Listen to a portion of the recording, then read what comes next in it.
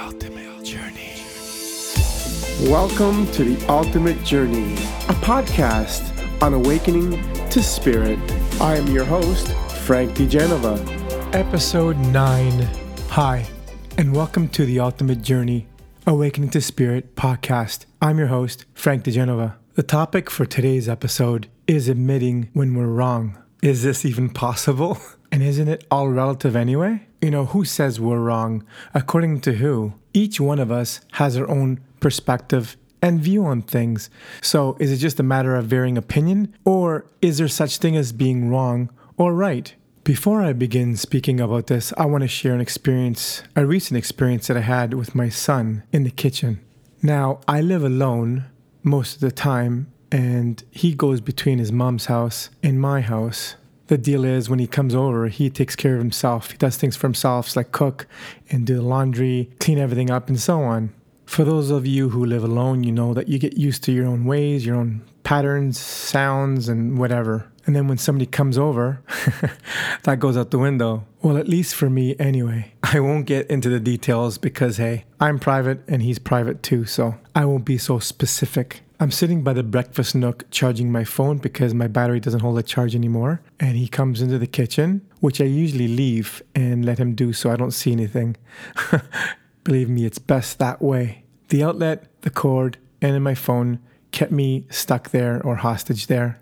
It wasn't long before I started nitpicking him and, kind of coaching him, which I thought. But it wasn't really coaching. It was like complaining and accusing and doing all these things. I got upset at him because he used something that I thought was wasteful. But anyway, without giving specifics, I said some hurtful things to him. Not knowing, of course, because I was just focused on my own selfishness. I ended up hurting him. In the past, I wouldn't know that I was breaking his balls. He's calm and he lets things slide, unlike myself, at times. In that moment, I caught myself acting just like my mother. Who is this trespassing in my kitchen and doing everything wrong? I'll continue with this story a little bit later. We all have a deep need to be right, but why? There are many factors to this. We can go back to episode 2 about the spiritual ego or just the ego in general. Maybe as a child we never felt that we had a voice. We maybe have been put down or ridiculed or whatever. Whichever the reason, it all boils down to needing to defend ourselves. Ultimately, why does this even matter? We're not in a court of law. We're not getting cross-examined and we're not going to go to jail. Well, maybe some of us. It may feel like we're being prosecuted unjustly. Maybe it's because we'll appear to be weak if we back down or if we say we're sorry, and that people may take advantage of us if we give in too fast. And here is the crazy part. Most times we don't even know that we're being defensive. We can't even see it. But what exactly is being attacked?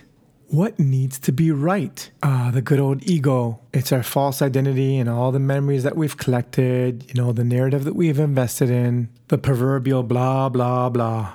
The ego needs to be right. It has to divide and conquer. On July 20th, I posted something on social media. I'll just read it quickly here. Mask holes versus COVIDiots. Vaxxers versus anti-vaxxers. Black Lives Matter versus All Lives Matter. Round earthers versus flat earthers. Atheists versus religious. Mainstream consumers versus conspiracy theorists. Vegans versus meat eaters. What the F has happened to us and to society? Why the acute divide? What happened to healthy discussion and agreeing to disagree? What's with the hating on another because they don't share the same beliefs? Why the slander, ridicule, shunning, and shaming? I'm not suggesting to go along to get along. We need to stand firm in our beliefs. But what has happened to kindness, acceptance, and inclusion? Ask yourself, how and where did you acquire your beliefs? From family, school, media, religion, or literature? Why would you attack another who challenges your opinions or beliefs? If you were steadfast in them, wouldn't you just let it slide? Perhaps you're not totally sold on them to begin with. If something is repeated enough times, it is accepted as truth, regardless if it is or not. So be careful what you accept as absoluteness. Most of you will defend your convictions if they threaten your security or identity. Many of us don't stand up because we're afraid to be judged, to fit in with the herd. We will never change someone's mind with force, as pressure creates more resistance. Instead, how about we share information and learn from one another? To conquer any group, tribe, or nation, one needs to create division amongst them to divide them. In doing so, they will attack each other and become weak, ready for the slaughter. Let's wake the F up and start getting along. Warmest, Frank. We need compassion, communication, and understanding of what another's going through. The best way to do this is to put yourself in the other person's shoes. We're so busy defending our views and needing to be right that we don't even conceive this. We don't realize how much we're hurting another person. And that's exactly what I did to my son in the kitchen. I became a total asshole. And the crazy thing is that I felt like, and I became my mother, and I was also myself as a younger version of myself, feeling what my son did all at the same time. I was the bully and the bullied. Full circle. It is true that hurt people hurt people. For those that knew her, my mother was a very opinionated woman. And I knew where it came from because as a child, she felt like she had no voice, that she wasn't heard. She probably felt powerless and controlled as a little girl. It's such a vicious cycle. Needing to be right has caused so many wars, religious crimes, murders, and any violent act. We should just let things go and let bygones be bygones. All of my 8 podcasts or the episodes that I've done before this one all contribute to this. Episode 2 was a spiritual ego. That's self-explanatory. Then episode 3 was we're living inside a matrix. We think a lot of this reality is absolute and real, and our need to defend it, our story and all that. Then we have the duality of right and wrong, up, down. There is no right and wrong per se. And then relationships, in episode 5, how do you know you're ready for a relationship?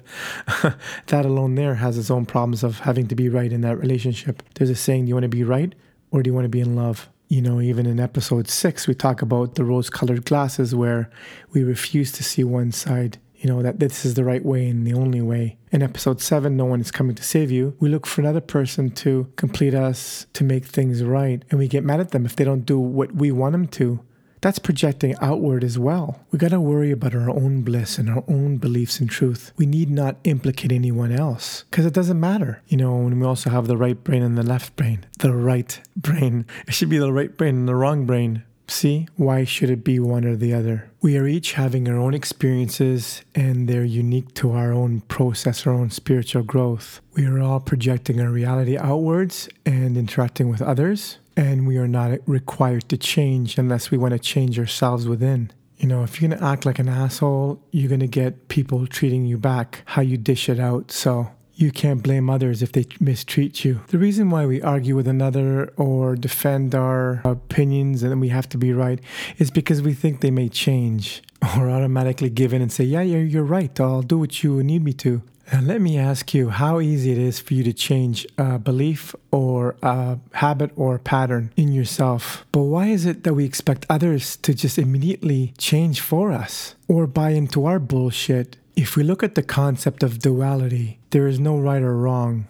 Even science is not absolute. New theories are actually overriding the old ones. Nothing is settled absolutely, unless you want to talk about math.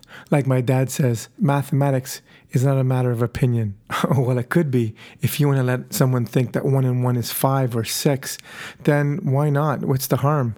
Unless, of course, they're an architect or a scientist or an engineer building a bridge, then there could be a problem there. Whatever topic you're defending and you get threatened by someone else's opposing view, that belief is not sound to you. There is doubt. Because if you really believed it, you wouldn't care what other people thought. There would be no need to be right or to defend it. I used to love listening to talk shows where you'd have 2 people debating one topic. And even though both sides brought compelling evidence to defend their side, at the end there was no resolution. No one gave in. But what that did for the listener, to myself, is it gave me more contrast and more information so I can make up my own opinion. Everyone has opinions and beliefs they want to share. Even with this podcast, I'm just giving you my perspective. I'm not saying anything that I say is right, but I know that many of you will resonate to what I say. Then there'll be some of you that will think that I'm full of shit. And that's totally okay. That's what I'm saying. It's totally fine. Just because you don't agree with me doesn't make you right or wrong, or doesn't make me right or wrong. 2 people can have opposing beliefs and still be friends. But unfortunately, the way society is going and the way the media spins stuff, it's a divide and conquer agenda. It's like, what happened to healthy discussion? What happened to agreeing to disagree? This isn't a reality anymore. We've become a cancel culture. You're canceled. Like, who gives you the right to cancel anyone? The next time you feel yourself charged or heated and defending the need for you to be right. Ask yourself why you feel the need to do this. What are you trying to defend? What are you trying to prove? Then think about a time in your past when you were younger when you didn't have a voice to be heard. Yes, I did emphasize that last heard on purpose. We're all walking around with emotional wounds and fractures. Many of us don't feel good enough or worthy enough, so we have to create a false sense of security or rightness through our beliefs and through structures and society. We've created avatars or identities that we have to defend, and we've lost sight of our true nature. For many of us, our self-worth is so fragile and it hinges on another's opinion. It's like a house of cards. And this is the exact topic that we'll talk about in the next episode. Thank you for joining me again today. My name is Frank DeGenova, and this is the Ultimate Journey Awakening to Spirit podcast. Thank you for listening to the Ultimate Journey podcast, Awakening to Spirit. Join me again next time for more spiritual talk. You can reach me at info@theultimatejourney.ca. I thank you in advance for visiting my website, theultimatejourney.ca, for more information on my online courses. Listeners will receive a course motivation for free. Until next time, walk in love and in gratitude.